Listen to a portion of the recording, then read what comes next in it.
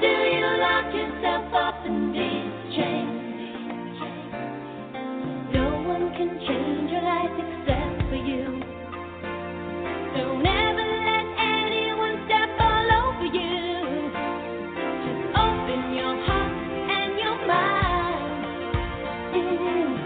Is it really fair to feel this way inside? Oh, someday somebody's gonna make you wanna turn around and say goodbye. Until then, baby, are you gonna let them hold you down and make you cry? Don't you know, if you change, things will go your way. You hold on for one more day. Can you hold on for one more day? Things will go your way. Hold on for one more day. Welcome to OCG Recovery Radio, where we discuss substance abuse treatment and recovery.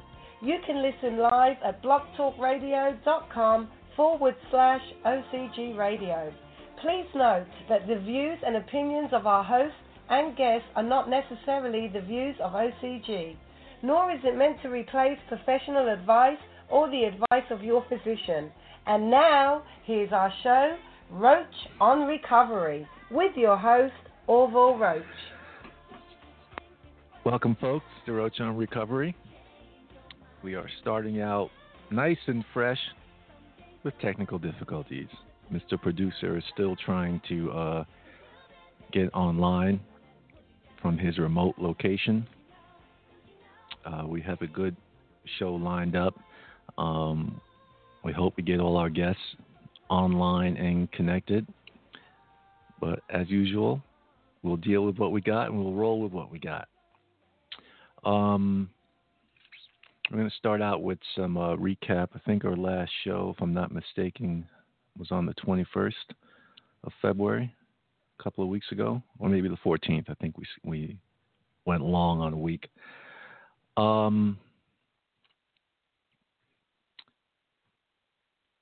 Well, today is, or this month, is Women's History Month.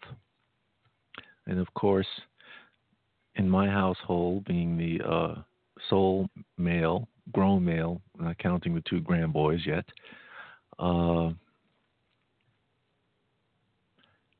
they're using it to their advantage.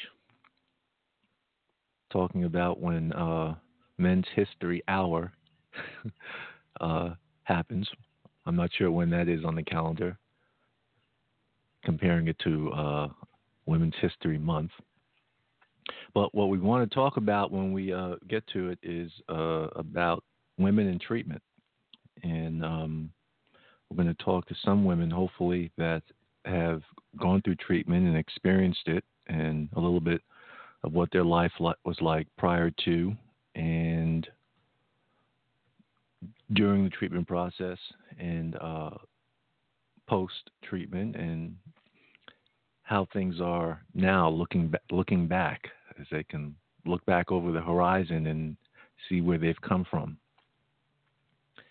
Why is this special in terms of the recovery context? Well, one thing we know, we've seen it with our own eyes, and then we know it statistically, that women are always underrepresented in treatment, in any form of treatment, for various reasons. Swan Lake had 250 beds, 190 men, 60 women. So you do the math on that. And I think Parksville was a similar ratio. More often than not, so don't quote me as this being the gospel, but more often than not, women have more barriers getting into treatment. If they have children, that's a barrier. Finding a safe place for the children to be if they are choosing to pursue treatment, that's a barrier. Sometimes they've reached a point with family members and burned bridges where that becomes a difficult issue. We certainly don't want, even though sometimes that's the last resort, the state, my hands are in quotes, to take the children, even if it's a temporary basis. I never liked that option. Sometimes it's the only option, and sometimes it is a saving grace, and gives the woman an opportunity to get herself back on the right track and regain custody of the children and move on with her life.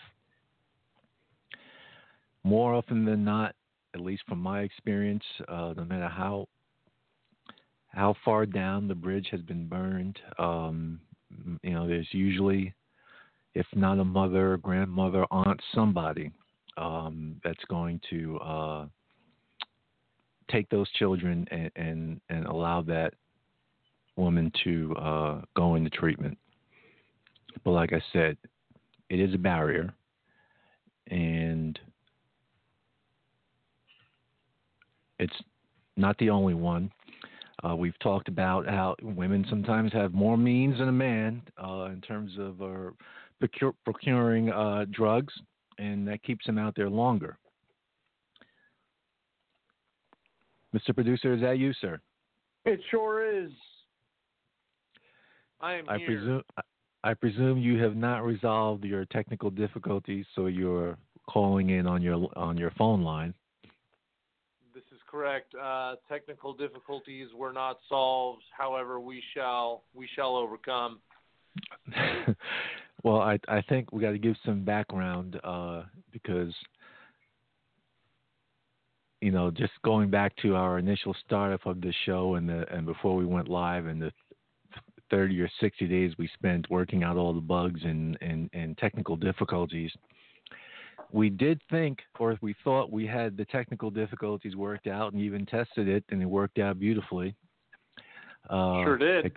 Except for when it came time to go live today. We were getting error messages and everything of the sorts. Yep, there's a bug somewhere, and we'll watch it work, and we'll figure it out after the fact. Yeah, that's probably what will happen. So I was just in the middle of a little soliloquy about the difficulties that women have or may experience in getting into treatment, and why their numbers are always way underrepresented. So I'll put a break on that for a second. I'll get back to that, and I'll just go back. Is there anything, Mr. Producer, that you want to, in terms of news or sports? Right now, there's nothing for me sports-wise. The draft is still a month and change away, so there's nothing for me to talk about there. And, of course, my New York Knicks are a laughing stock, so I don't have anything on the sports front. No, I don't have much on the sports front either, other than did you hear about what happened to Andrew Bogut? I did, and I'm not surprised, and I think it's par for the course. There you have it. No, I've got nothing, so that sounds good to me. We could jump right into the show. Okay. I believe, and I'll add this live, I believe we have one of our featured guests, if you will, on hold. So I'm going to pop into the screening room real quick just to make sure, and then I'll join you back in a moment. Okay. So as we were talking about women in treatment, an interesting tidbit, even though their numbers are always statistically underrepresented, and so they may make up 1/3 of the treatment population or 1/4 of the treatment population, depending on the size of the program or the residential facility, et cetera. When their minds are right, they usually represent the dominant part of the house, the dominant spirit of the house. So we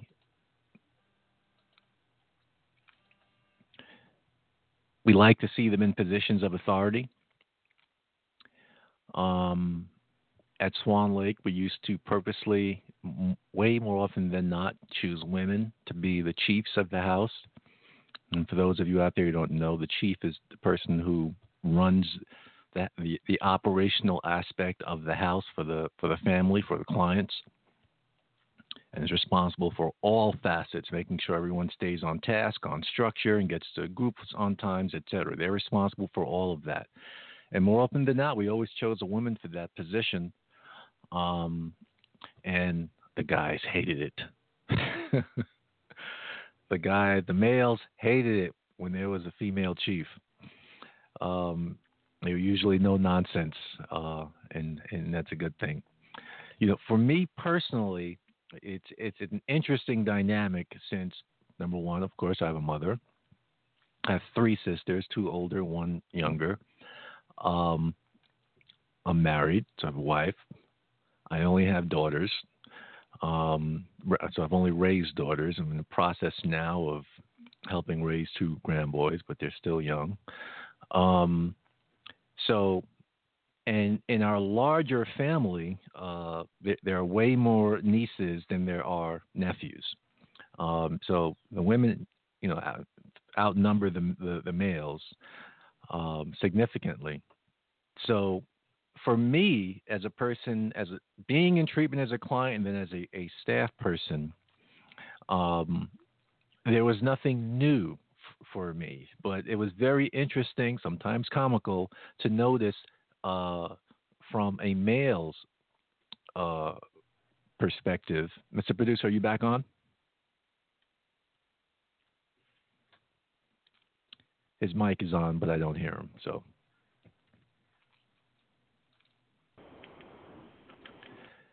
from a male's perspective, they oftentimes too kindly to it, and so we would get to the bottom of what was the issue, and it was very interesting dynamics, and those who were mature enough and wanted to challenge themselves to really get underneath it did a lot of growing. I'm going to keep on checking on our producer here because his mic is live, but I can't hear him, so I don't know if he can hear me.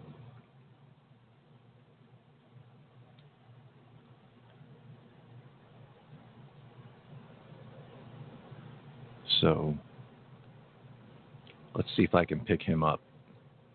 You might hear him in the background, so just give us 1 second. But those men, as I was saying. Can you hear me on the show? No, sir, I cannot. I can hear you loud and clear. Yeah. Let me try switching to the screening room phone. Okay. Go ahead and go back live. I'll try switching. All right.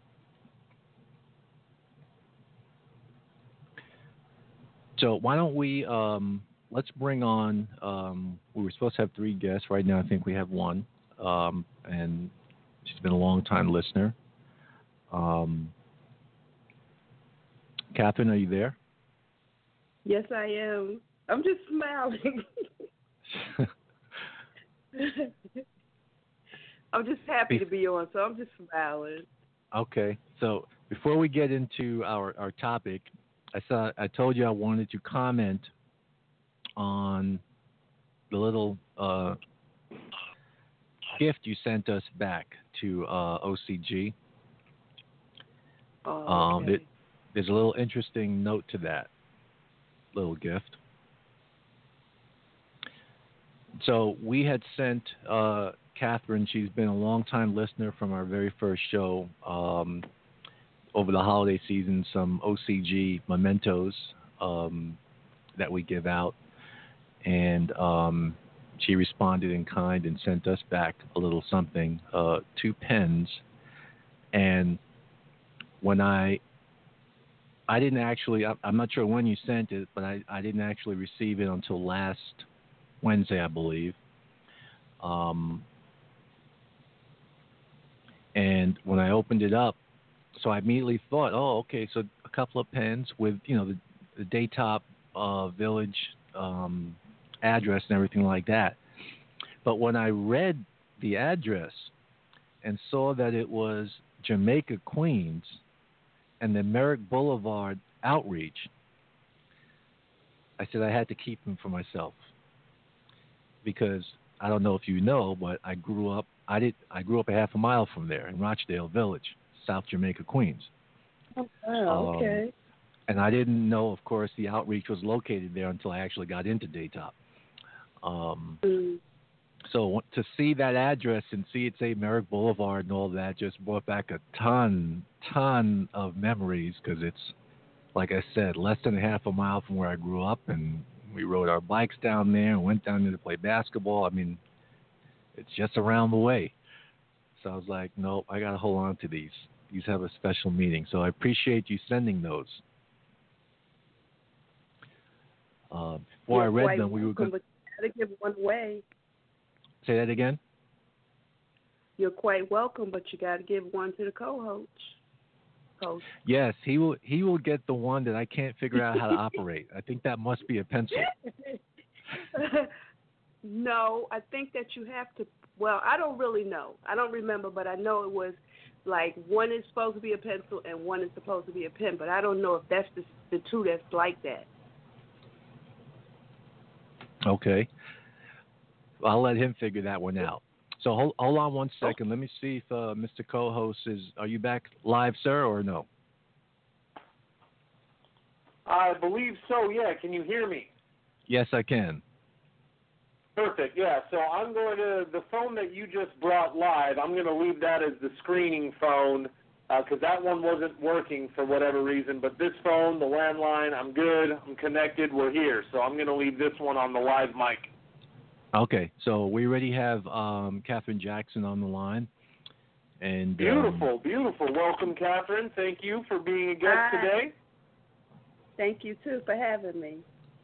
Oh, absolutely. Our pleasure. Is it true I hear that there's some sort of gift that has been bestowed upon me, one that the host can't quite figure out how to use? Yes.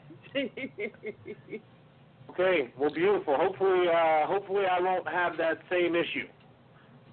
Well, no. Not. The gift. Hold on a second, because I got my bag right next to me as I'm rifling through to find it, because it's a pen set with the Daytop Village Inc. Address information on it, but I thought it was going to say, 40th Street and whatnot, but it's actually the Queens, one of the Queens outreaches right around the block, right down the way from where I grew up, Mr. Producer. And so beautiful. I was originally going to make sure that they went to the Hall of Memories as a memento from Daytop, but when I saw the address, I said, nope, I'm going to have to keep those, but you're going to have to get the one that I can't figure out how to operate.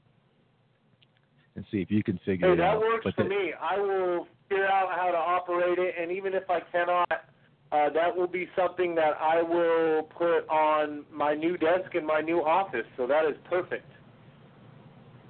Yes, sir. Congratulations. So, Thank Catherine, you very much, Catherine. I appreciate it. You're welcome. You're very welcome. But what Catherine, I wanted was to have a piece of the old Daytop. Yes. That was the whole thought behind it, so you could have a piece of the old Daytop.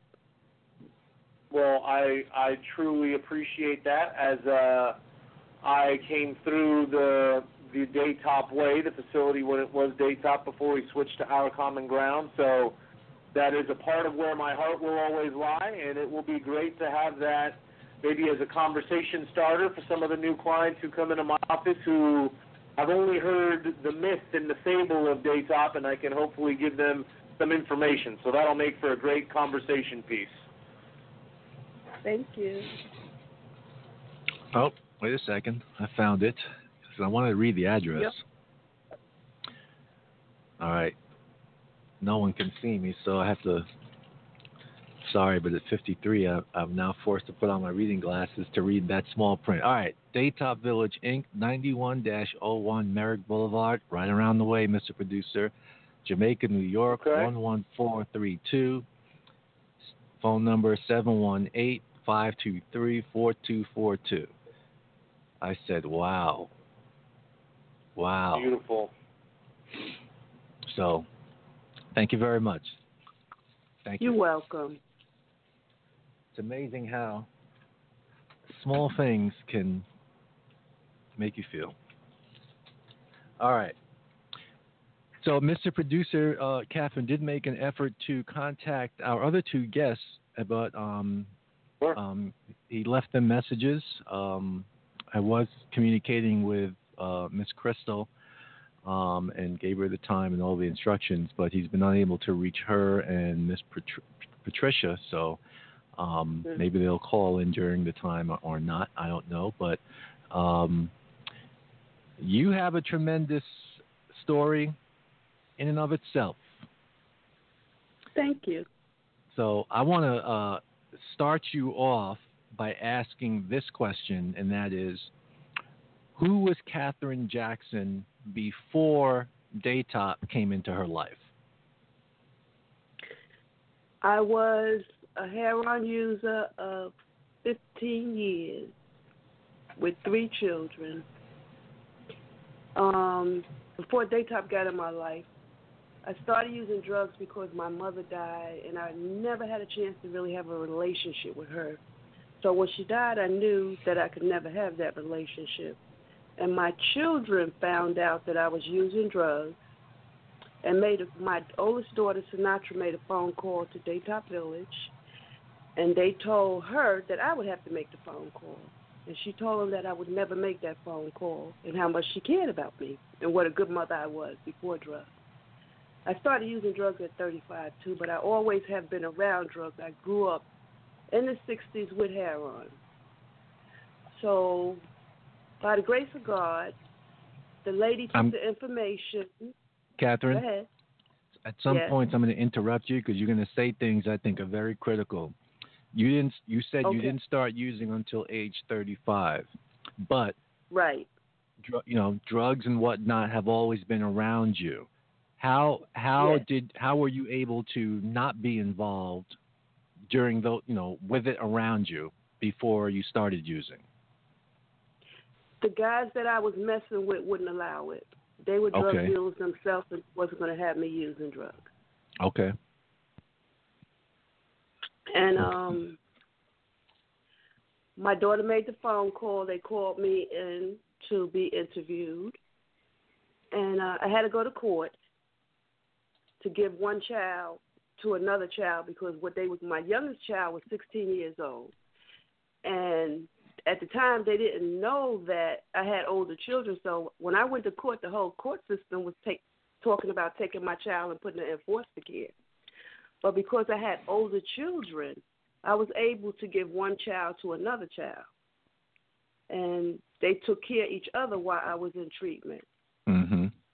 So as I was in court, sitting there in court, the court was finna close, and the judge told the bailiff to go downstairs and call my daughter's name. They called her, they let her upstairs, and at the time my daughter was 15 going on 16 years old.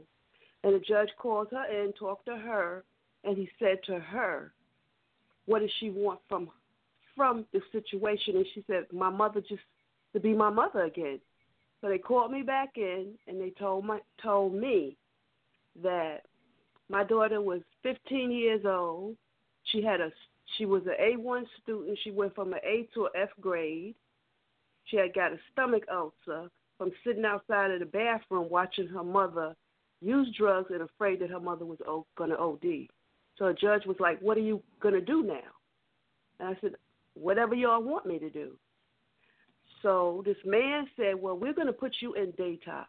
I will come visit you, but you have to go away because you're killing this kid.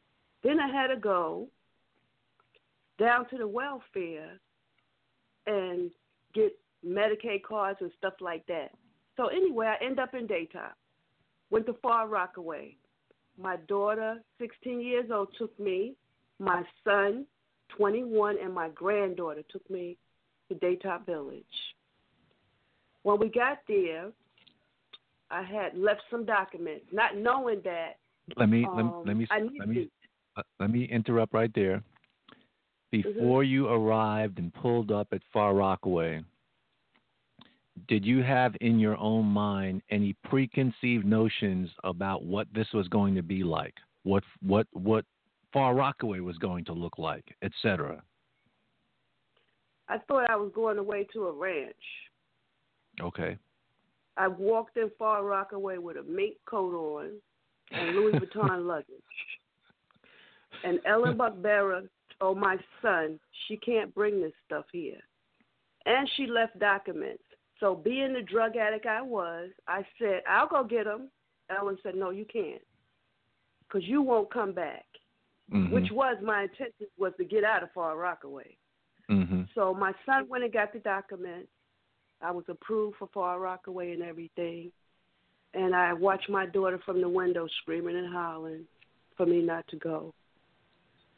I stayed in Far Rockaway 21 days, and they sent me upstate.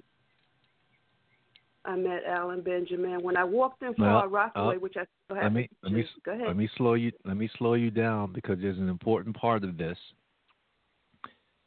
So at some point while you're in Far Rockaway, you get the notice, the call from someone that, hey, you're going upstate tomorrow. And no, it didn't happen like that. How did you find out you were going upstate? What happened was a younger person threatening me, calling me names and all of this here. So Donna Nunzo was watching me, and I've always been an evil, mean person. That was my way of keeping people off of me. I watched this girl go in the bathroom, and my intentions was to hurt her while she was in there. And Donna called me back, and she said, oh, you're leaving tomorrow, because I'm not going to have you hurt nobody here. I wasn't supposed to leave for like another week, but I was out of there the next day. So let me ask you this. When you got in that van the next day to head upstate, normally the van, goes through Far Rockaway, snakes its way around, and, sometimes goes through the city. Did you pass through any familiar territory on your way? While I was in Far Rockaway, the A train that could take me straight back to my house was passing by every day. My only thought was how to get on that A train. And this counselor, Darlene Buffalo and Gary Kaleo, it was on a Friday, my first day. Darlene walked up to me, seeing me sitting at that table trying to figure out how to get out of here. And she said, just stay until Monday. Could you do that for me? And I'm wondering, why did this lady want me to stay in this here dump to Monday? But I stayed. I stayed away from people. I was really mean. No, I didn't pass any things, because I never really experienced Queens, so I didn't pass anything that was familiar to me going up. Okay. Sometimes the van, because you grew up in what borough? I grew up in Brooklyn. Oh, okay. Yeah, the van doesn't. All right, I thought it was Manhattan, because the van sometimes goes through Manhattan and through Harlem and other areas before it gets onto the main highway heading upstate.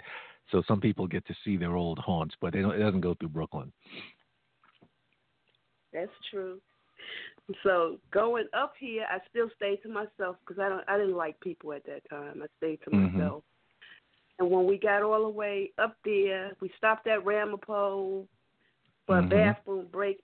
We got further and further up. They was like, okay, as of right now, there will be no more talking. I'm like, oh, my God, what did I get myself into? Oh, my God. So we was quiet. We didn't say nothing else. We all sitting up there terrified. And when we got up there, we got out the van. They told us, single file, nobody still speak, walk in and sit in the front area. We did that. We got upstairs. We walked upstairs, and you got all of these here people sitting up there just looking at you. And I'm like, oh, my God, what are they looking at? I know I was strange looking, because I had yellow dreadlocks, actually yellow dreadlocks. So I knew I was strange, but then we had to, sit up in the front area, and people were coming up to you, just looking at you and walking by and very busy. So I asked to go to the bathroom. They let me go to the bathroom. While I'm in the bathroom, the girl comes in, and she wants to know, Tony, this lady name was Tony, was my hair real? And she went to touch it, and I was like, if you put your hands on me, you will lose them. So she went back out. She came back in, and she said, well, he told me I had to feel to see was your hair real. And I want to know, well, who told you that? Tell him to come look at it. And of all people, it was Alan Benjamin. And Alan Benjamin said, is that a part of your religion? I was like, no. Why? So he explained to me that dreadlocks had a meaning and it had a beautiful meaning, and I had to explain to him why I had yellow hair. And I told him I went to college today, and they was letting these here white people leave early, and I wanted to know, why did I have to wait and they could leave? And the dealer said, because they're very noticeable, and we're not going to get arrested because the cops see them standing up there. So after I copped and I'm on my way home, I said, well, how can I make myself noticeable, get my drugs real quick, and leave? And it just popped in my head to dye my hair yellow. And that's what I did. Never had to stand on the line again. And Alan told me it had to come out. It had to be out. I went up December the 12th. He gave me until February the 21st to get this stuff out of my hair. And being mean as I was, I picked it out one by one. I got it out. So they had a diet and everything. Then we went, but that's going a little forward. Then we had to go through this thing. Let me ask you a question, just in reference to Alan Benjamin. At some point, did you find out that he also came into Daytop with dreadlocks? Yes. And Okay. that just made me dislike him even more, because I thought now he was jealous. Because I had to clean his office, so I saw up there with his pictures of his dreadlocks and stuff like that. We had to go through this here interview where you had to beg your way to be into treatment. So they took me in there, and I couldn't cry. And one of the people that was doing my interview happened to also have been a person that used to sell me drugs. And she told them, you know, what I was to her. And they said, well, maybe you can be a better influence on her. But they tried and tried. I couldn't cry. I thought I was happy because I thought they was going to make me get out. But another counselor, Paul Cutland, said, this woman is so emotionally and mentally abused, she don't have no tears. He gave me a hug and said, welcome to the family. And that's how I got into Parksville. So, just for Mr. Producer. Yes, sir. Just for editorial note. Okay. I trained Paul Cullen. You did? Yes. Oh, my God. So what I would have done is I would have sent you out of the room, and I would have reorientated the interview panel. Okay. To say basically what Paul eventually stated, but with that information would have then refocused the interview to kind of, and maybe they did this, I don't know, to get you to tell your story a little bit. I don't think I told my story that day. Okay. No, they welcomed me to the family, took me to the dining room, and introduced me to the family. And I think the next day I found out, of all people, Alan Benjamin was my counselor. We used to go at it. Oh, my God. I have the highest of respect for him. I was on the chair many a days. He put me on the chair because this lady told that I had been raped as a child, and when I was in our feelings, I thought that was between me and her. But then Alan called me to his office and wanted to know why didn't I tell him that when he interviewed me to do my treatment plan. I'm like, because it wasn't your business. But the whole matter was that I was very ashamed of it. and I didn't feel like a man should do nothing like that. He put me on the chair because I threatened to hurt the art feelings person, and he wanted to know why was I just so mean. And I said, "This is just who I am." He says, "No, it's not who you are." Our static group, he told them to don't give me no breaks because I use to hurt people and push people away by hurting their feelings and being just nasty. And most people went for it and didn't bother me. And he put a stop to that. Great counselor. Oh, my God. I was blessed to have every great counselor Daytop had in Parksville. Even from, they sent me to school. I got to be a nurse's assistant. I was always thinking after I found out I wasn't in, danger or trouble or nothing like that. To back up a little bit, it was Christmas. And the girl that drove us up there, she told me that she was taking a van back up there when she saw my daughter outside crying and stuff. She said, well, you can ask the director, Alan, the assistant director, Alan, if your daughter can come up for Christmas to visit you. So now I'm happy because I'm going to get a chance to see my child. When I went and asked Alan, he told me no. I was like, are you crazy? I can't see my daughter? He said, these people have been here for months. They've earned the right. You haven't earned anything to get anything. I walked outside, I looked up at the sky, and I cried, and I said, nobody in life will ever again tell me when I can see my child. That's when treatment started kicking in, when he told me I couldn't see my baby. I was a thief, a good thief, real good thief. So the Christmas time when everybody was going shopping and stuff, and they was going to let us go shopping, I went upstairs and I got dressed up to go. Alan called me in the office, him and Kim. Kim thought I looked really, really nice. Alan said, you're not going to embarrass us up here. So Kim said, what are you talking about? He said, she's dressed to steal. She's a thief.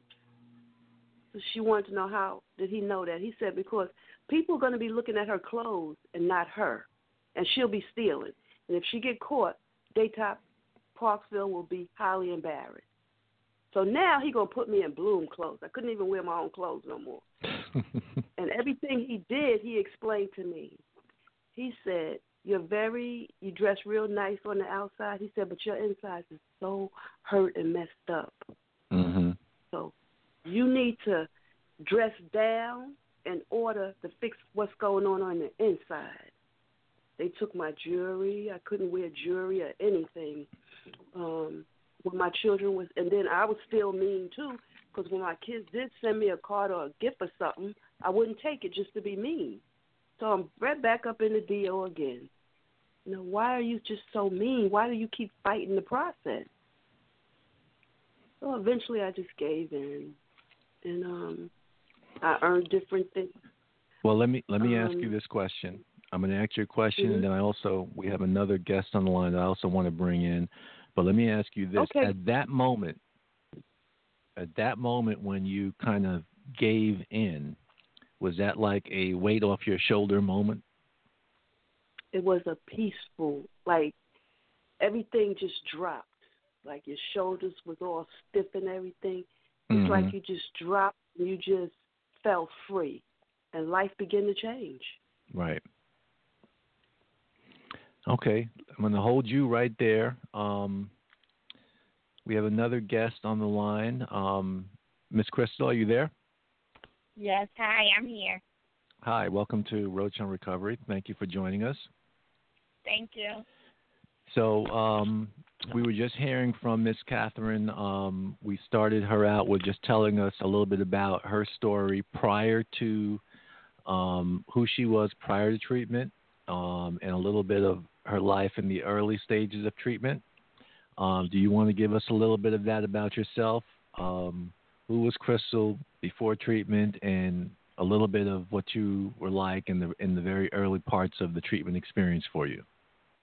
Okay, the Crystal during use was young and crazy.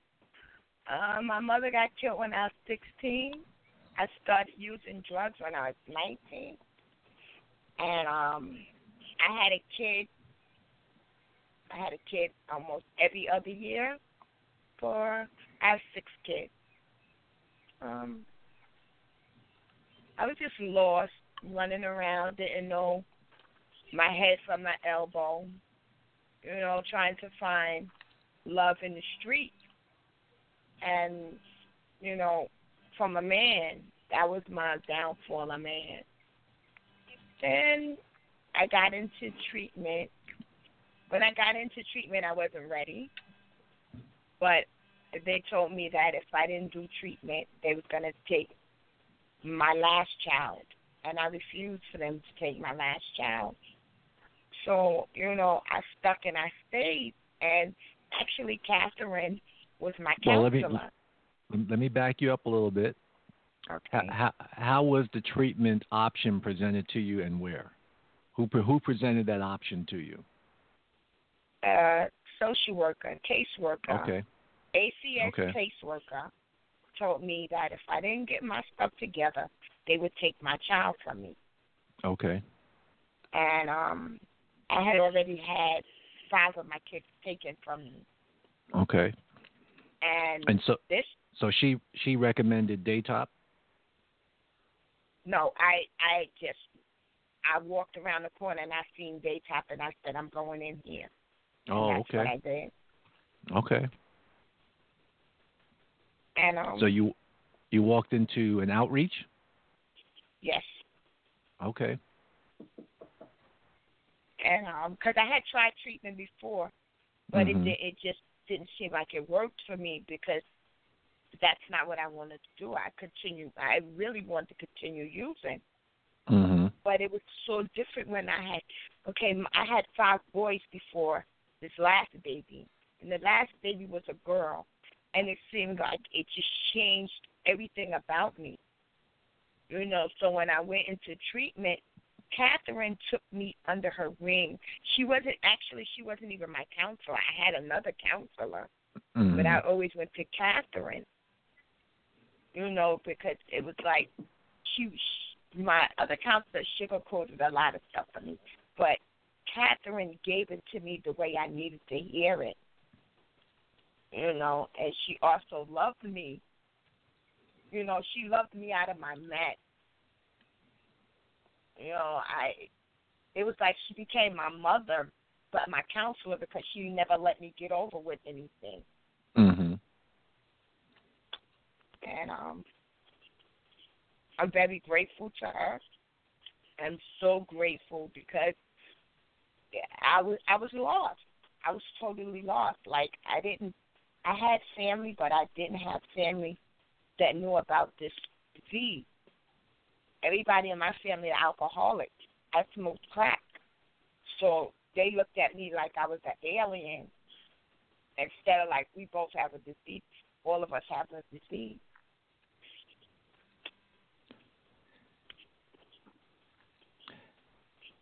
Well, I don't know if you, I'm saying this to both Catherine and Crystal, if you guys recognize this when you were in treatment, that there was this interesting dynamic that used to play out sometimes, that the heroin addicts would look at the crack addicts one way and the cocaine addicts one way, and the alcoholics would look at everybody one way, as if either one of them were better than the other. Yes. Not realizing everyone is sitting in the same dining room. Right. So right, eating the same food, getting the same treatment. Right. Catherine, how does it feel to hear, once you, went through your personal experience of your own treatment and, you went on and, became a counselor, and to hear someone who you counseled and advised talk about the impact that you had on them? I admire Crystal a great deal, but she really worked for everything she got. Mm-hmm. I'm who I am because of Maxine Thomas, Kim Covington. So in other words, the woman that they made me, I wanted to make other women that the same way. I knew that it could work. I knew how people looked down on me, how my daughter would call up there, got in a fight because somebody said, "Oh, I miss your mother. We used to shoot dope together." I didn't want that for her daughter. I've met Crystal Children. Like I said, she's a beautiful young woman. Beautiful. She done got college degrees and still going to school, volunteering and all of that stuff. She's even came and did groups for me. I think that this is man, like you all say, man help man to help himself. That's the type of person she is. And in order for me to be able to do it, somebody had to teach me. Yes, she taught me well. Like she said, I just graduated with my degree in psychology. Now I'm graduating with my second degree in sociology. I have all my kids back in my life, and I volunteer at JCAP, Drug Treatment Program. I volunteer twice a week. You know, she taught me to give back what was so freely given to me, and that's what I do. And she's become one of my friends. Well, first of all, I'm kind of speechless, Crystal, about what you just said, because if you think about where you were and where you are, and how many people from where you were can't even, imagine that. And you've actually not only had, in some way, shape, or form, were able to imagine that, dream that, think of it, but you actually did it. Yeah. That's something. I mean, to me, that's what Daytop is about. That's what Daytop was about. And I did it after 2 strokes. That's right. Wow. I got clean and I had a stroke. Then I had another stroke.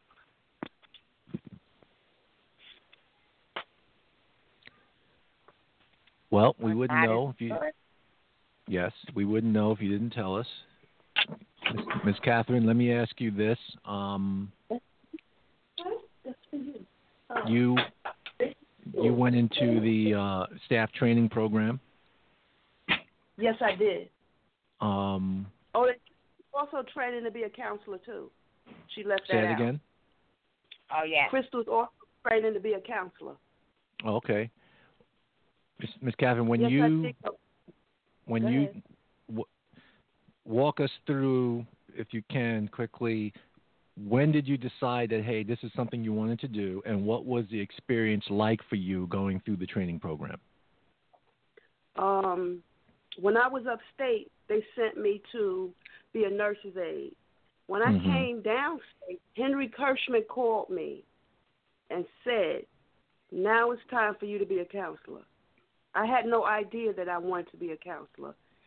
Henry Kirschman advised me to be a counselor. Going through the training process, Richie Falzone, Tony Gilomino, Wilbur Powell, Maxine, and Frank trained me to be a counselor. I was in training to be a counselor for a year and a half to make sure that I knew what I was going to be doing. They sent me to ACS training. It wasn't nothing that they did not believe I could do. They helped me get my GED and everything. So it was just, I've never received so much love in my life. And I guess that's what made me blossom, the love that I received from Daytop, from people that was, oh my God, had so many years drug-free. Why would you even think about helping me? It was just a great experience. I received an award of excellence for going through the Daytop training to be a counselor, training other interns to also be counselors. I had a great experience with Daytop. Great. Even meeting you and, the co-hosts. Great experiences.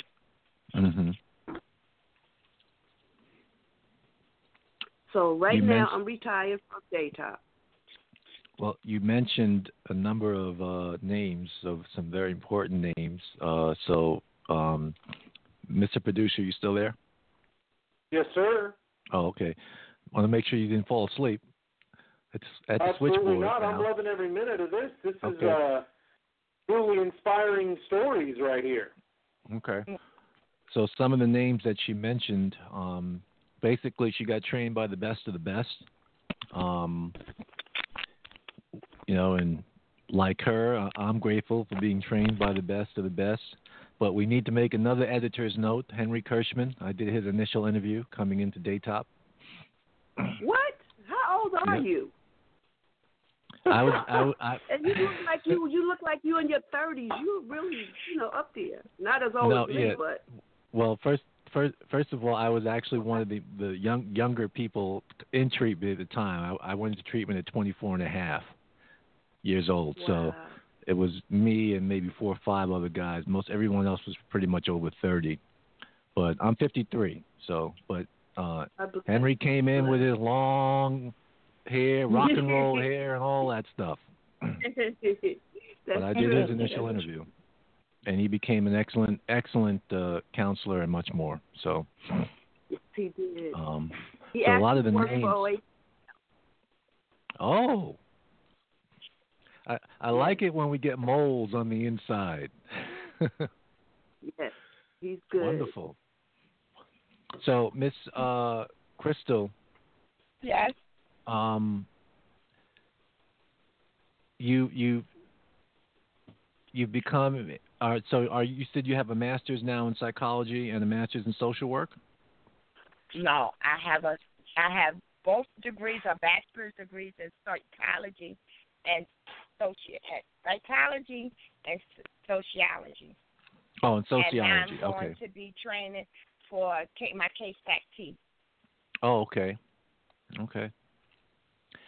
So, Catherine, even though you have retired from giving formal counsel to addicts and those in need, Ms. Crystal is going to continue formally spreading the wealth and spreading the good word of recovery.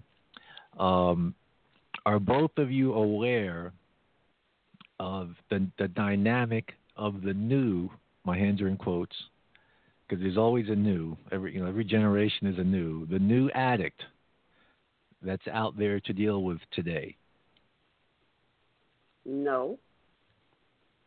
The new addict that I know is the opiate addict now. That's mostly what I see now. So when we talk about the new addict, we don't actually talk about the drug that they may be using. The drugs may be different, or they may be new drugs, etc. But we've done a couple of shows on this, and Mr. Producer, you can speak to this a little bit. One of the things that we've noticed, and it's mostly with the millennials, okay, unlike us, and it's not an us versus them, it's just an observation of reality. Most of us enter treatment at a time, and at some point in time whether we were entered by force, meaning like, you got to go or else, or you came to your own knowing inside need to go. But at some point, as what happened with you, Miss Catherine, you submitted, and then the process started. The new addict walks in with a sense of entitlement, and believes that the treatment program owes them something versus, what are you going to do to, turn your life around versus, what are we going to do to turn your life around? And we can say that with confidence because we're dealing with them, obviously. But we're painting I said the millennials, so I'm kind of painting a broad brush of that generation because that's what we're experiencing. Mr. Producer? I completely agree, yeah. Many of the stories that I hear from old Daytop graduates are full of gratitude from the client's perspective. Now, throughout treatment, there may be some ups and downs, and clients may have challenged things from time to time. But the overwhelming feeling that I'm left with in hearing a lot of these stories and how clients, approached treatment back in the day was with a lot of gratitude, because it wasn't a figure of speech. We weren't speaking figuratively back then when we said that people would literally kill for the bed that you had. There were literally people dying in the streets, and you had this opportunity that other people didn't have, and if you weren't grateful for it, that wasn't the approach to take. And so the overwhelming feeling I'm left with is that a lot of these old Daytop graduates, met their treatment and greeted their treatment with the utmost gratitude, which is definitely different from today's generation, like the host pointed out, where we are met with clients that are more quick to ask us, what do we have for them, versus, give me anything you got. And so there's definitely a little more entitlement there for sure. I would like to add, maybe a side note, in working with the adult population, which Our Common Ground only services now, but is still relatively new to me, because the majority of my experience in this field has been with an adolescent population. I felt the entitlement a lot more with the adolescents than I do with the adults. Not that it's not still present, but I don't feel it to be as strong as it was when we were working with the adolescents. I don't know if you agree or disagree with that, Mr. Host, but that is my perspective anyway. Well, what I'd like to ask our two guests, since Ms. Jackson recommended this show in celebration of Women's History Month, and one of the things that I was talking about in my preamble was about how women just historically were underrepresented in treatment. Ms. Catherine, how many women did Parksville hold? I know Swan Lake held 90. How many did Parksville hold? I'm sorry, Swan Lake held 60. How many did? I would say a good 60, maybe 55, because we had a population of 210. Okay. And did you notice, as I noticed, that, obviously there's a reason why there were so much fewer female beds, but what are your thoughts on that as you went through, became a counselor, and worked closely with the women in terms of that, how much they were underrepresented in treatment? I don't think they understood that even though we used drugs, we still had that mother thing in us. Mm-hmm. Wherein what's going to happen to my children? What's going to happen to my home? And the biggest thing for women is not having somewhere to come back home to. Mm-hmm. You put me in treatment, but you're not guaranteeing me a home. You taking my children, and my children are being abused in foster care. Mm-hmm. So what are you really doing? What are you really doing for me? It's a lot of changes that has to be made. A lot of changes where women are concerned. Women don't get. I am going to say it. I don't think being an addict, and my son made me realize this. A woman that's on drugs don't get the same respect as a man, and the reason for that is because children put the woman on a pedestal, not realizing that we're human too. We go through stuff too. We need to be allowed to be able to grieve.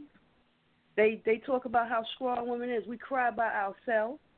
Mm-hmm. And I remember being in treatment and something happening and going into the room crying by myself. That's the most painful feeling in the world, is to cry alone. Mm-hmm. So I think that everything needs to, just take a chance and talk to women, find out from women. Ask them, what do you need? How can I help you? What benefits are you going to receive by staying here? You can't guarantee me nothing. And that's the first thing we need to do, is be honest with one another. I can't guarantee you're going to have an apartment when you leave here, but I can guarantee you, like Crystal said, you will get your children back. And if the system don't give them back, your children going to come back because they love you anyway. So learn about women. I think even though y'all are men, y'all need to know that a child is going to love their mother no matter what. If a mother beat them to death, they're going to still love their mother. But how do you know that if you don't ask the woman to teach you? Learn.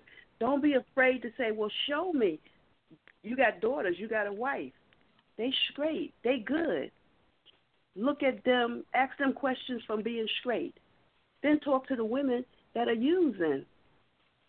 And if you put the two things together, they may say it differently, but they only want the same thing, to be loved and respected and treated kindly. Learn about a woman being raped. That's a big issue. That's an issue that stay with you the rest of your life. I mean, when Alan found out I was raped, and I questioned Alan on, because I wanted help. Mm-hmm. Why is it I ain't playing games? Why don't I play games? Why ain't nobody saying nothing to me? They had to go all the way to Springwood to bring over Donna Torrey to explain to me that you're not playing games because of your rape and because you had a hysterectomy. You don't have those same kind of feelings no more. But if I wasn't told, I would have never knew. Mm-hmm. The biggest thing is to get us to trust y'all enough to tell y'all everything. And if you're looking down on me, how can I trust you? So you want to know what we used to do at Swan Lake to try and help that process along? One of the things, we knew women came in with tremendous amount of trauma. And so a lot of the trauma, other than the self-inflicted trauma, there was trauma foisted upon them, and a lot of it was by men. And so one of the things we would do is, if during the course of life in the TC, if a male disrespected a female, we would put that male in the center of a room on a swivel chair surrounded by 14 to 15 women, and we would pick 14 to 15 women who we knew had a significant amount of issues they were dealing with regarding men, and let them just vent on that one young man. All we were doing at that time was just allowing him to release energy. That's it. They weren't, getting into the issue, but it was just an opportunity to release the energy and just vent it towards one person, even though this person probably had nothing to do with anything that they were going through. True. But one of the things I used to try and challenge the females to do was, you guys are 60 strong. There's 190 men. Okay? Mm. You should be like a lion pride of women. And this is the same story I use to my two daughters. There's only two reasons why the male lion comes around the female lions. That's for food, because they don't hunt, and to mate. I said, so if a man approaches you in the treatment environment, make the connection. What is he approaching you for? Right. Doesn't mean he doesn't have noble or honorable intentions, but your antennas should be up. And if one of you, if you see one of the women, being poached out of the pride by a male that's going after her, all of y'all should encircle her to give the message, no, you're not going to do that. Mm-hmm. Even though she's weak right now, we're going to encircle her and engulf her so that you can't get to her. And we only, for the longest time, we've only, at the adult facility, we only had 12 beds for females. We're now down to 8. And it was so hard to get 12 women to come together. And I don't care if you'll argue and fight and, claw and do whatever behind closed doors, but when y'all come on the floor, no one should be able to penetrate that little circle. That's right. But see, you have to also remember, growing up as a child, I don't know about Crystal, but I was taught not to trust women. So I don't know if it's still going on, and then I believe it still is. Because you have women putting each other down instead of building them up. Yep. Instead of, like the one of my neighbors, she's young, she got a baby, she on welfare. She ain't got no Pampers. She ain't got this, she ain't got that. So why you gonna call ACS on her when it's so easy to go out and buy her some diapers? Teach her how to wash them. Instead of her having wipes, show her how to put a wet rag in a plastic bag No, you want to call ACS on it and have her children taken from you. Women don't stick together. And the reason for that is because way back when we were taught not to trust one another. And as Crystal said, still go back to men because the first thing come out your mouth is, and I was taught by my mother, oh, well, you talking to her, she giving you your boyfriend her number under the table. So how can you trust somebody like that? Mm-hmm. It's a lot of work that women have to do and can do together. The same kind of relationship I have with Crystal, Patricia, and we have with one another. All women can do it, but it has to be taught. It's a process. It's a process. It is a process. They have to be willing to go through that process and in the daytop way, be willing to be brutally honest with each other. Right.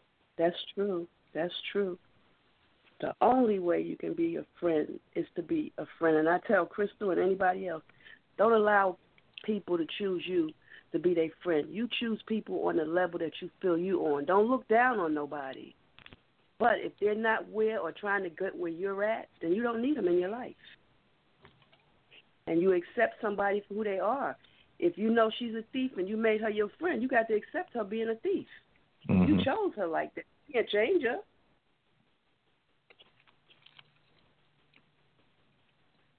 How y'all dealing with? Can I ask you a question? Sure. How are y'all dealing with the new set of women?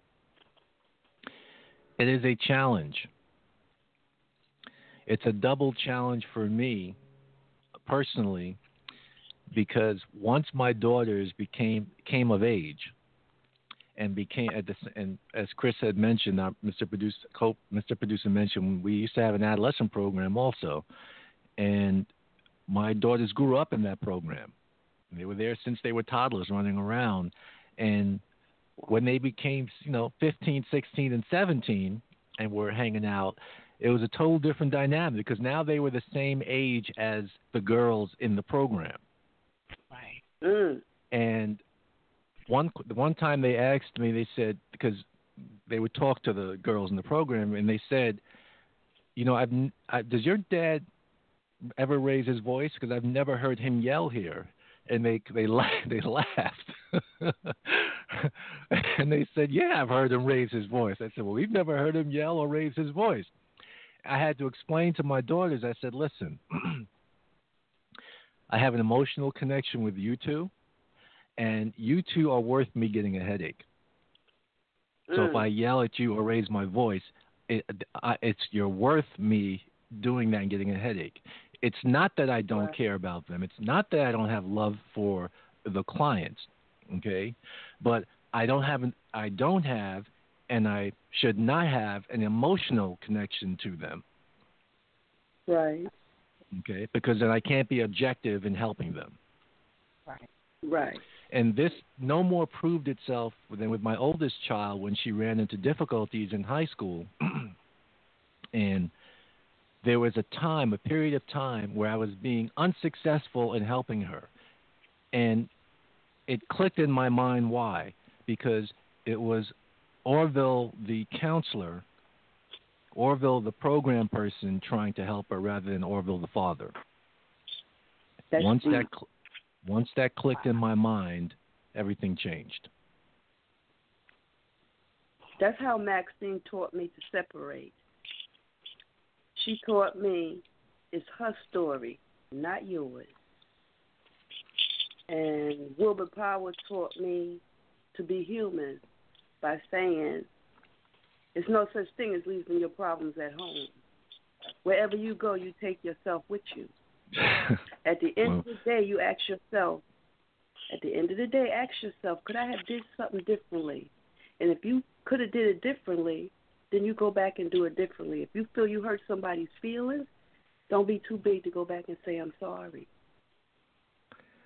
I laugh at what you said. I laugh at what you said because one of my favorite sayings to clients over the years has always been, you follow you wherever you go. So if you think that if you're going to leave this program and that your problems are going to stay here in the facility, you're sadly mistaken. They're just following you out the door with you. That's true. I think today Crystal just realized her daughter is a young lady. Oh, The my doctor goodness. The doctor wanted Crystal to leave the room, and she never experienced that before. Because she turned 13 on the 17th of February. She turned 13. So they said that she's a teenager that I had to leave the room. And, like, I have a close relationship with my daughter, and I'm looking at them, and I'm like, I'm not leaving the room. But then they was like, you know, explaining this is the law. And I'm, oh, my gosh, it was just something totally different. But I said that you've changed. It's never too late to learn something. You know, right. She didn't take it in a negative way, but it was something for her to think about. I got to treat her differently now. Right. I got to be more trusting of other people around her. You know, as women, we continually learn. And we're going to keep on learning until we get it right. All right. And, you know, and as far as that women issue, like I see it every day, like I say, because I volunteer.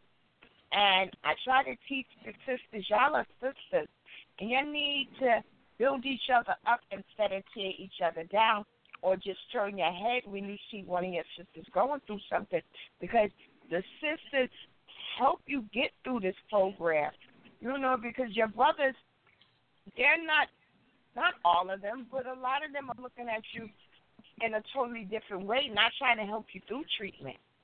They're trying to get their own kind of treatment, you know, and I explain that to them every day. I talk to them, you know, and I don't know.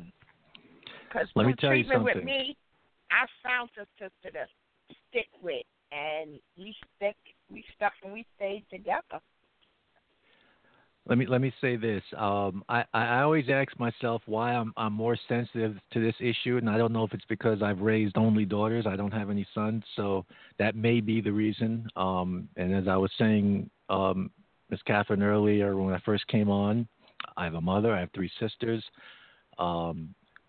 Nothing but women in my house. My wife and my 2 girls, and just discounting the 2 grandboys. They're still under the bosoms of the women right now. So I haven't been able to snatch them out yet. But that's okay. But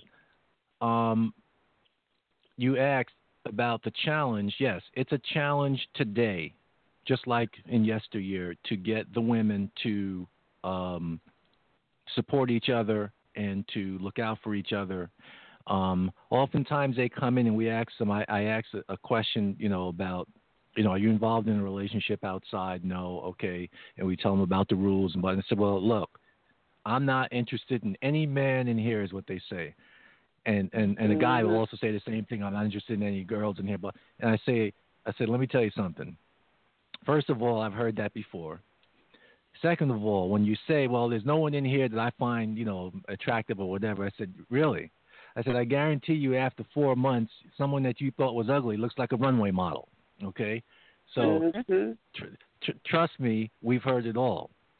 So one of the things that we try and do, and we thought that it would be easier because we have a small number of women, but as you stated, Ms. Catherine, that yes, even today, it's still being taught somewhere. They're experiencing it somewhere not to trust other women because it's so hard. I have sat with a group of 8 in the pantry, okay, just us in the pantry, asking them, can you guys please be like a pride of female lions? Fight amongst yourselves. Do what you got to do amongst yourselves. But when you come out of that female dorm, it is one for all and all for one. No guy can penetrate. Because I guarantee you, when you come out the female dorm, and this is just a reality because, you know, the population reflects society, there are guys that are in treatment that can spot the weak one, okay, the one who obviously doesn't feel good about herself. For whatever reason, they can just spot it, okay, and will attempt to poach you out of the pride. I said, and y'all have got to, put your arms out around and protect each other. Everyone's going to have a weak moment, so everyone's got to pick each other up. So, yeah, it's a challenge to get them to do that, but obviously we're never going to give up on that. Right. Because there's just so few women that make it into treatment. That's for true. many different reasons. Yes. I think the first thing to teach them is self-confidence. Build their self-esteem. If you can build their self-esteem, find out what their weakness is, then you can make that powerful woman. Make that woman realize that sometimes you got to be able to stand alone. Everybody is not going to like you. And if she can understand that and internalize that, she'll be all right. But and you know where you get the most learning from? All of y'all think it's from a woman. No, it's from a man. I learned to trust men because of Alan Benjamin. Mm-hmm. He was the first man that did so much for me and never wanted anything in return. Mm-hmm. So automatically, I'm trusting him because he ain't doing nothing but teaching me, showing me the right way. And every man, every girl wants to be a daddy's baby. I'm not saying Alan Benjamin was my daddy, but he was the big brother I never had, a brother that I could trust, a brother right. that I could talk to. So I think that everybody think women can help women.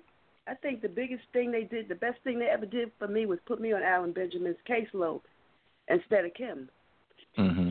Because I looked at Kim, a woman's perspective. From Alan, I learned both perspectives. How a man going to look at me and how I should look back at him. And then you're going to have to be the type of man that when I went to Alan Benjamin about a hysterectomy, he didn't know nothing about that. He had to be strong enough, big enough to say, well, I need to go outside of myself and ask somebody else to help him. Mm-hmm. It's a whole lot, man. It is not a joke. So, one thing we used to do, just in wrapping this up, and it doesn't happen very often because it requires a lot of growth and maturity to do it, is I experienced this at Swan Lake. I saw it happen in my short time at Parksville. I've seen it happen in our facility on occasion over the years here. When you talked about women learning from men, men learning from women, one of the biggest areas of growth is when what we ask the guys to look at is, all of you have said that you had issues in your relationships with women, whatever they were, domestic violence, bad relationships, whatever, okay?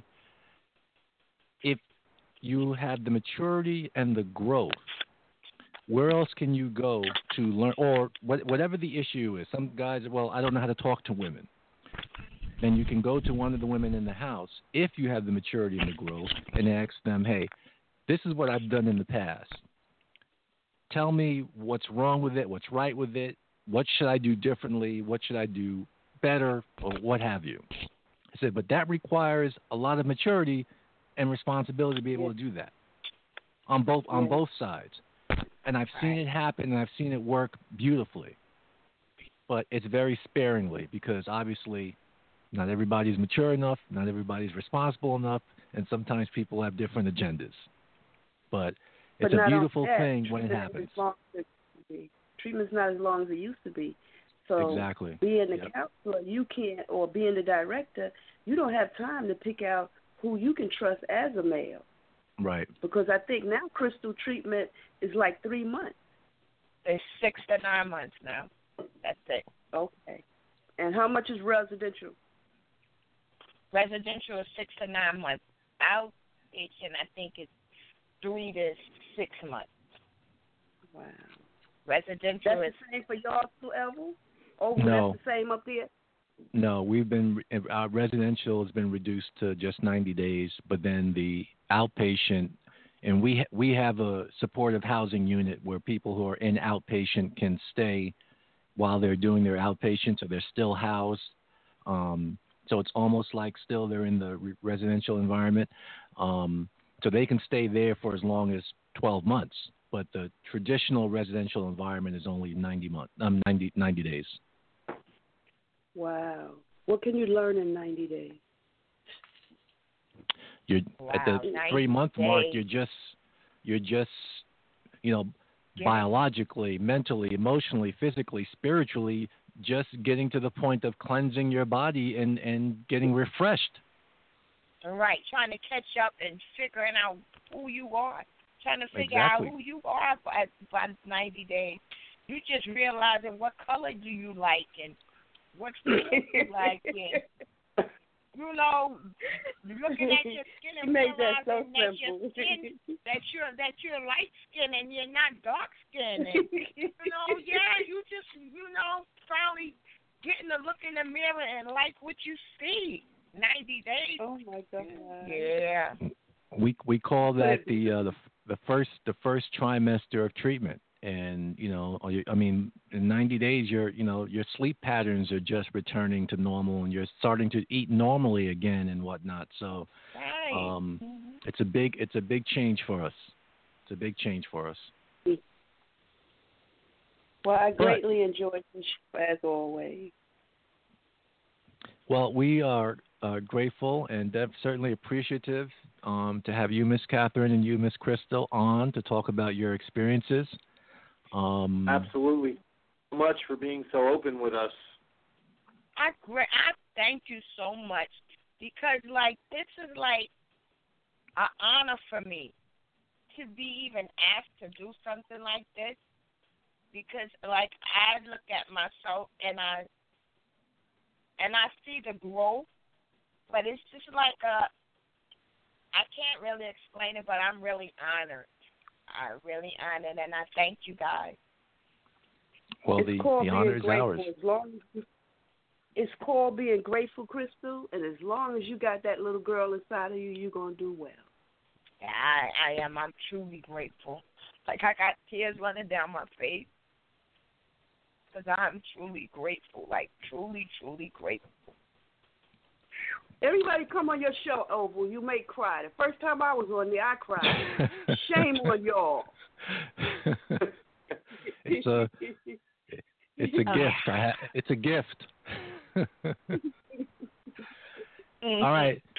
So, Miss Catherine, Miss Crystal, we're gonna put you both on hold. You can continue to listen to the rest of the show. We got about almost 30 minutes left, Mr. Producer. Am I correct, based on the time? That is correct, sir.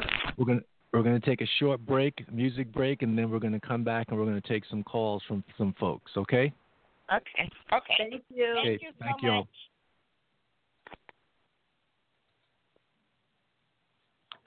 Mr. Producer? Yes, sir.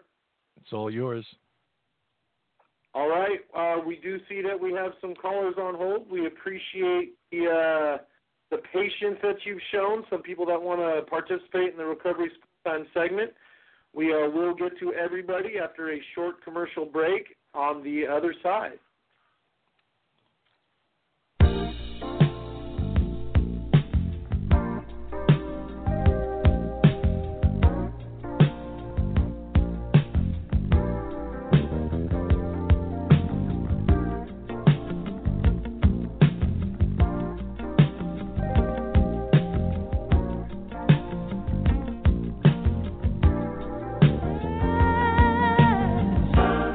There's a new sun arising.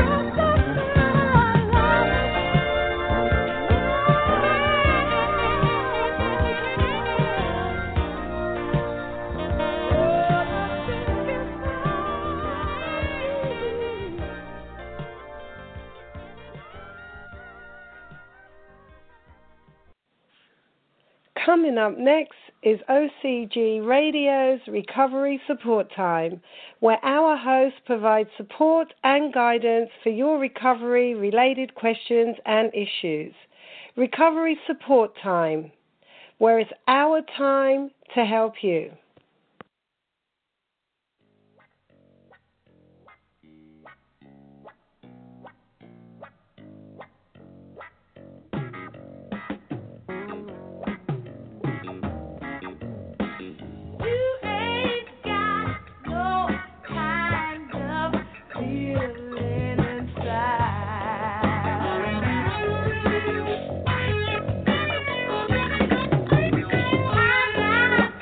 Something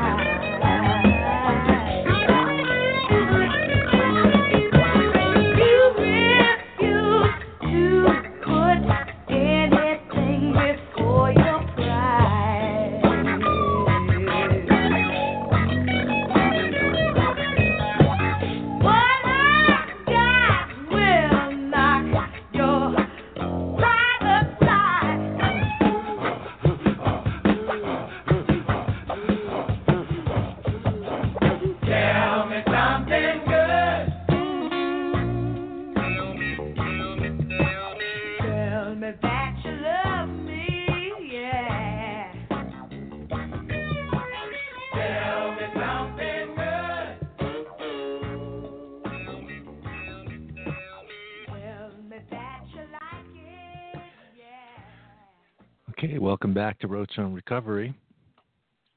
We're going to go straight to the phones, Mr. Producer.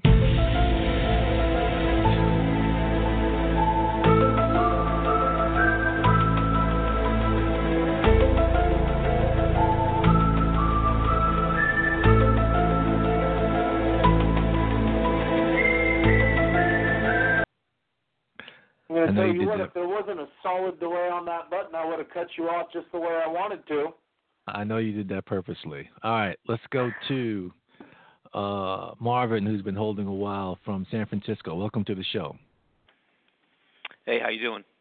Good. How can we help you, sir? All right. My question is this. So I'm just out of jail. I'm in my first program on my 7th day. My question is, will my internal struggle get easier? It's on the 7 days I've been out, and for 7 days now I've been thinking about leaving. Well, that's normal. That's a normal thing? That's a normal thing. The question is, are your feelings going to continue to dictate your behavior?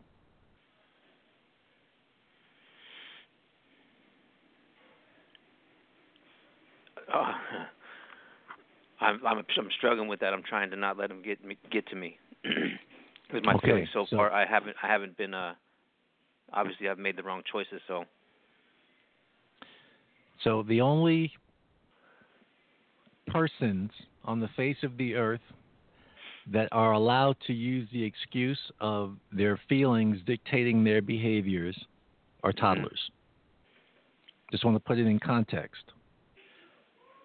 So the challenge for those of you going into recovery for the first time or making another attempt is, can I allow my feelings to feel, but they not dictate what I do? So I started off by saying to you that what you're feeling is normal. It's normal. The question is it going to dictate what you do?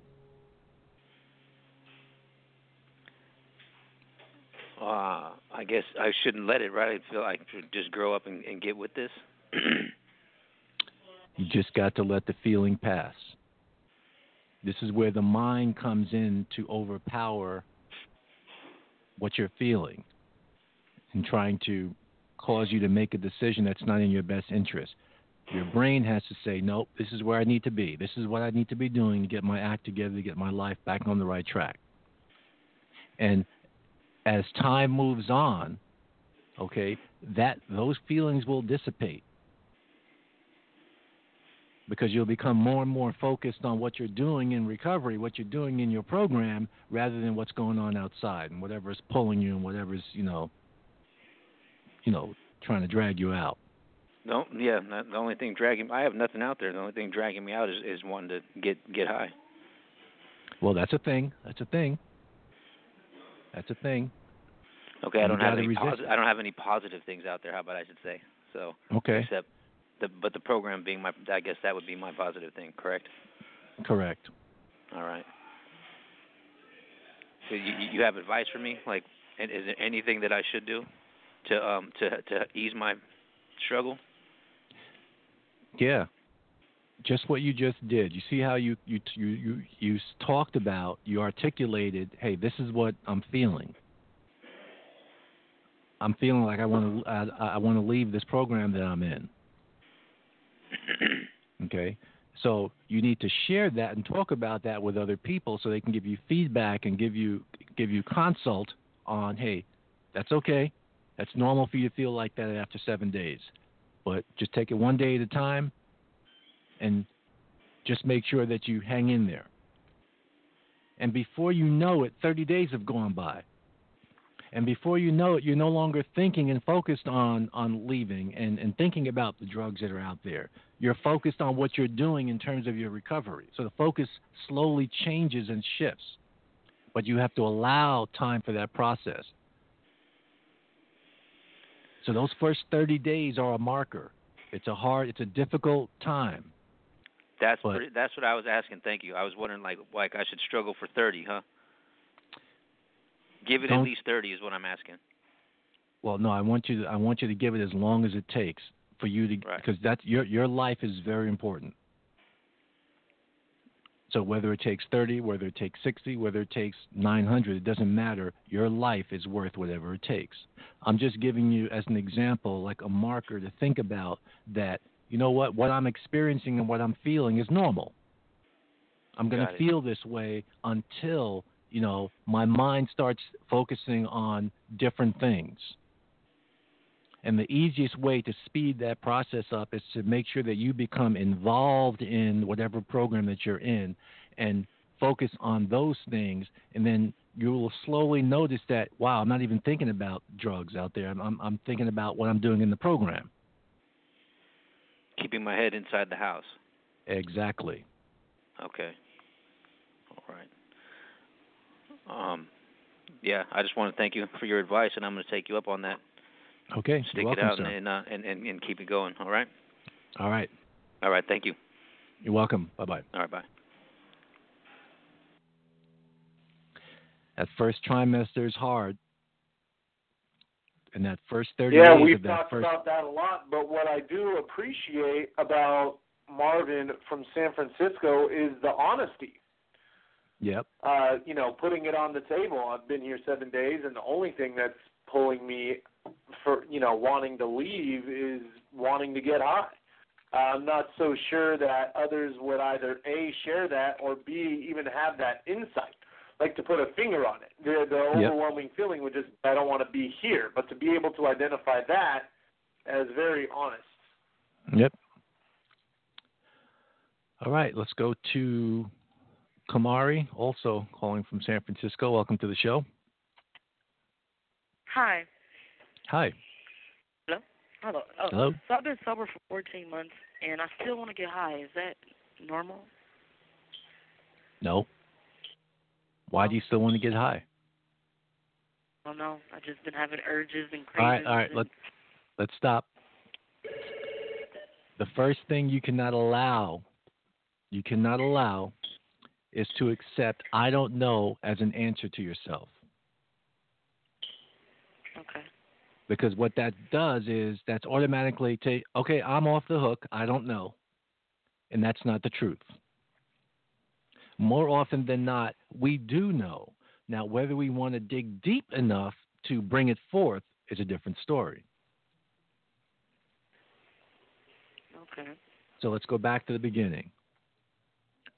Why do you want to still get high? A lot of stress. Dealing with that's going on with me. Mm-hmm. That's the only way I can escape from my problems. So another way to look at that, this is all just perspective now. That's what you used to do. Yes. Right. So one of the things that we're trying to work on here is changing that instinct that you developed over a period of time of that was the way I would deal with my problems and deal with stress is to go get high, is slowly over time changing that instinct to, okay, when I get stressed out or if I have problems in my life, the instinct is not to look to a drug to deal with it, but to use the tools that I've been taught. Okay. Such as talking about them, sharing them, being honest about them, etc. Okay. So to help you with your context so you don't take it too deep in terms of being hard on yourself, okay, changing that instinct is a process. It takes time.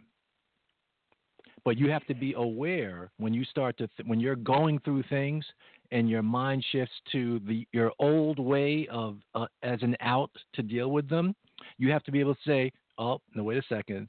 That's what I used to do. That's what I used to start thinking about when things got hard or when I started going through stuff. I would automatically start thinking about, okay, that's how I'm going to deal with it.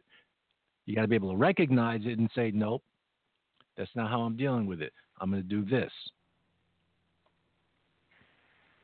That's why I said it's very important that you don't accept from yourself, because you're basically talking to yourself, what am I going through right now? Why am I thinking about this? Why am I looking to do that?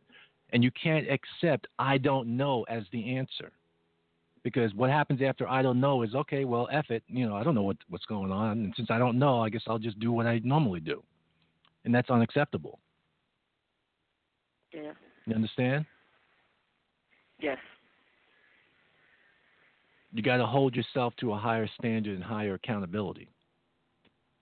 So I don't know is unacceptable. And it forces you to dig deeper for the real truth, the real answer, and then deal with that.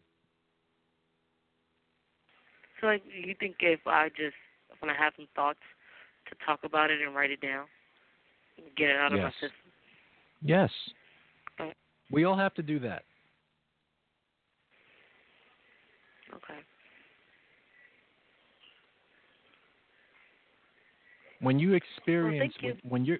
when you're going through one of those moments and you start thinking about that negative way of dealing with it, yeah, and then you try the other way of talking about it, finding someone that you can share with and talk about it with honestly, and then see the impact and how that changes your mind and everything about how you were planning on dealing with it, you've allowed yourself to experience a different way. You've seen the results of a different way. And once you experience and see the results of a different way, you say, wow, it does actually work if I, rather than acting off of it, if I talk about what I'm going through and how I'm feeling, I don't have to take that route. Okay. Okay? Okay. Thank you. Thank you. All right. Bye-bye. How many times, Mr. Producer, have we said, I don't know is an unacceptable answer? Countless. If I could keep count, we're paid probably even a penny every time I said it, I'd be a rich man. Now, I will say, in full disclosure, that I have exempted myself from that rule as a result of having to raise two daughters and who are now grown, and I have now adopted I don't know as my standard answer to many things as a way of telling them, as a nice way of telling them to get lost. There you go. I will use that when that time comes for me. And of course I kid. My youngest used to ask me questions like a machine gun, back to back to back to back to back to back to back. At a certain an point, inquisitive one you had on your hands. Oh yes, and at a certain point, I would get to the old I don't know to get out of it. Perfect. She laughs about it now. That's pretty good. I'm going to keep that one in my back pocket for sure. Okay. All right. Let's go to Phil from Oakland. Welcome to the show. Howdy. Howdy. Excuse me. Sorry. I just wondered what advice you might have in particular for professionals who are going to be returning to careers after AOD treatment. So the biggest issue that we found that professional folk face is how are they going to be looked at, one. Two, what's it going to be like reintegrating into the professional environment as now a person in recovery? Okay. Let me reverse the question to you and ask you, Sure. Have you started thinking about what that's going to look like for you personally? Yes, yeah. There's unfortunately in my particular career, there's a lot of socializing, and particularly because I work on contract, I'm sort of always having to sell myself, and both sort of in an informal way, excuse me, and so being sort of the pleasant guy on the job, kind of, anything that sticks out can be kind of difficult for you professionally in terms of just, paying the rent. Well, in a professional context, you don't have to share your life story. You know what I'm saying? You right. Maintain your professionalism. Yeah. But in terms of, are you concerned about what may present itself in the social environment, like in terms of there being a lot of drinking and whatnot? What are your concerns? Pretty much that. Yeah, that's pretty much the scenario. There's a lot of really a socialization. You're going on off-sites and things, company off-sites, and a lot of mixing afterwards. And luckily, the particular market segment I'm in, there are a fair number of people who don't drink for, and I'm mostly talking about alcohol here, right. for health reasons. It's a little more natural than it would be in other situations. On the other hand, again, there's a bit of a Superman complex in my line of work, and anything that sticks as a weakness is not, it's kind of frowned upon. Okay. What you just mentioned, that's perspective, and that has to change in your mind. Sure.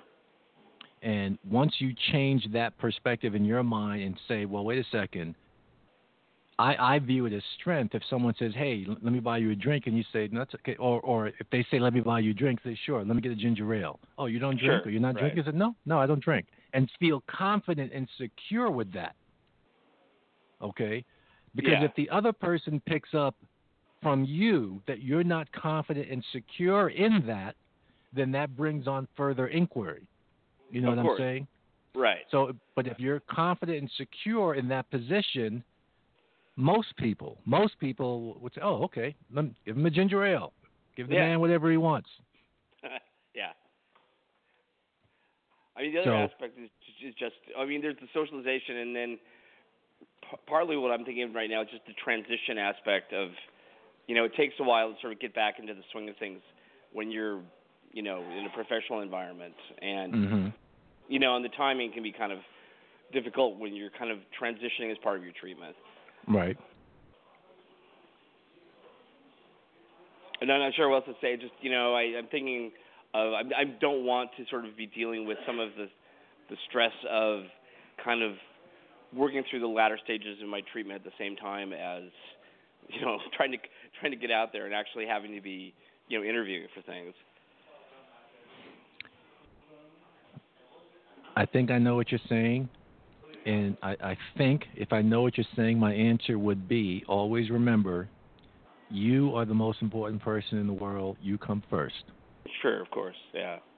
So you make sure that you're taking care of you, because without you, that professional thing is not going to work. Yeah. Okay, so your recovery, i.e. you, has to be in order. It has to get the proper attention, the proper care, the proper love, and all of that, so that you can present the best professional you to the world. No, that makes a great deal of sense, yeah. Okay. That's pretty much all the questions I had, actually. All right. That's all the answers I got. Okay, thanks, man.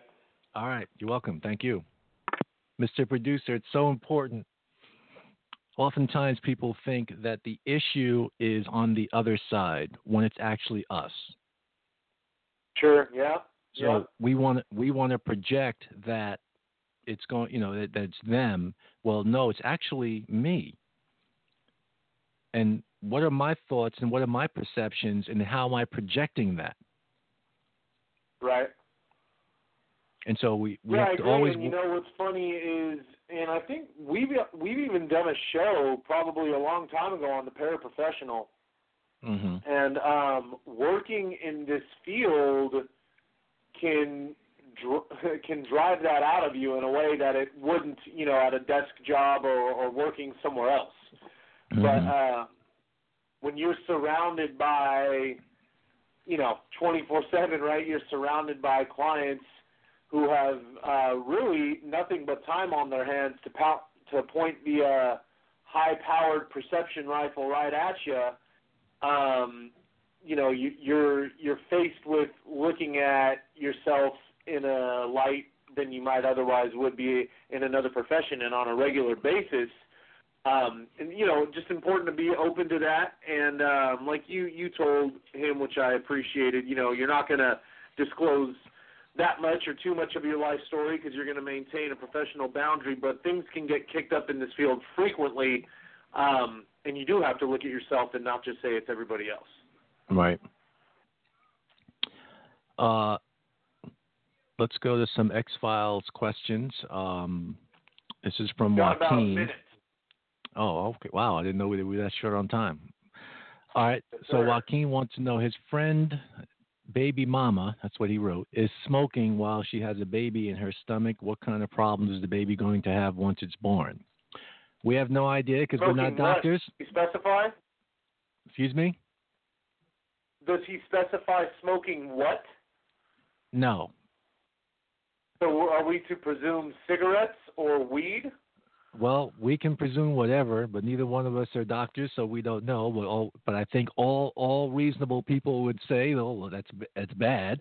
Now that we have more information available to us, but ultimately, there's nothing, he can do, in terms of controlling what she's doing. But hopefully, she quits.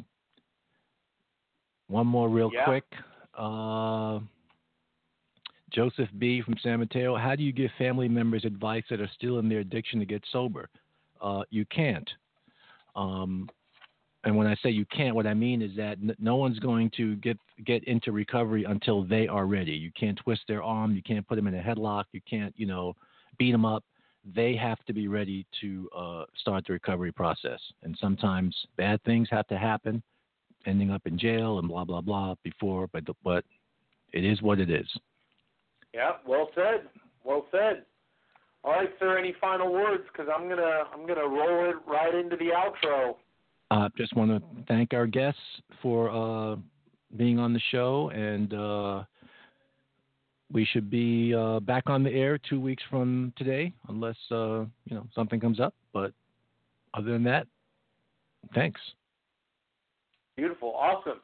Yeah, special thanks to our guest today. That was very much appreciated. Made for a very great show. Also appreciate everybody who called in just to give a listen on the guest line for the continued support. We always appreciate that. Everybody who called to participate in the Recovery Support Time segment, we also appreciate you callers. Everyone out there is the reason we do this show. With that said, we hope everybody has a safe and productive couple of weeks and a fun couple of weekends. We will catch you all 2 weeks from now.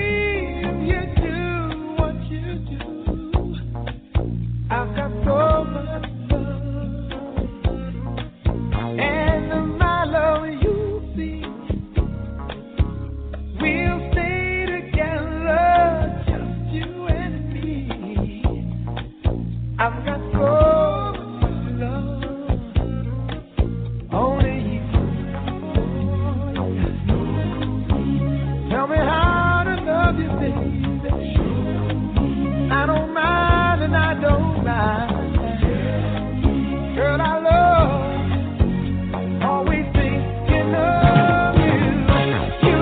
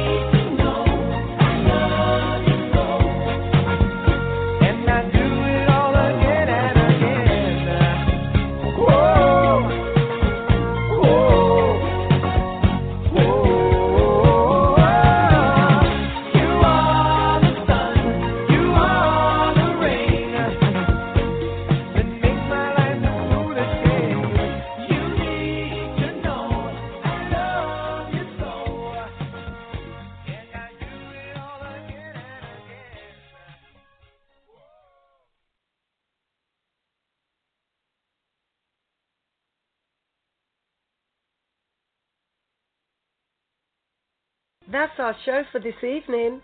Thank you for listening. Be sure to listen to our next broadcast Tuesday at 4 p.m. Pacific Standard Time on blogtalkradio.com/OCG Radio. Like us, friend us, and follow us on Facebook at facebook.com/OCGWorkCA and on Twitter at OCGWorkCA. You can listen to podcasts of all our shows on iTunes under Roach on Recovery or on our Blog Talk Radio homepage. This has been a presentation of OCG Recovery Radio.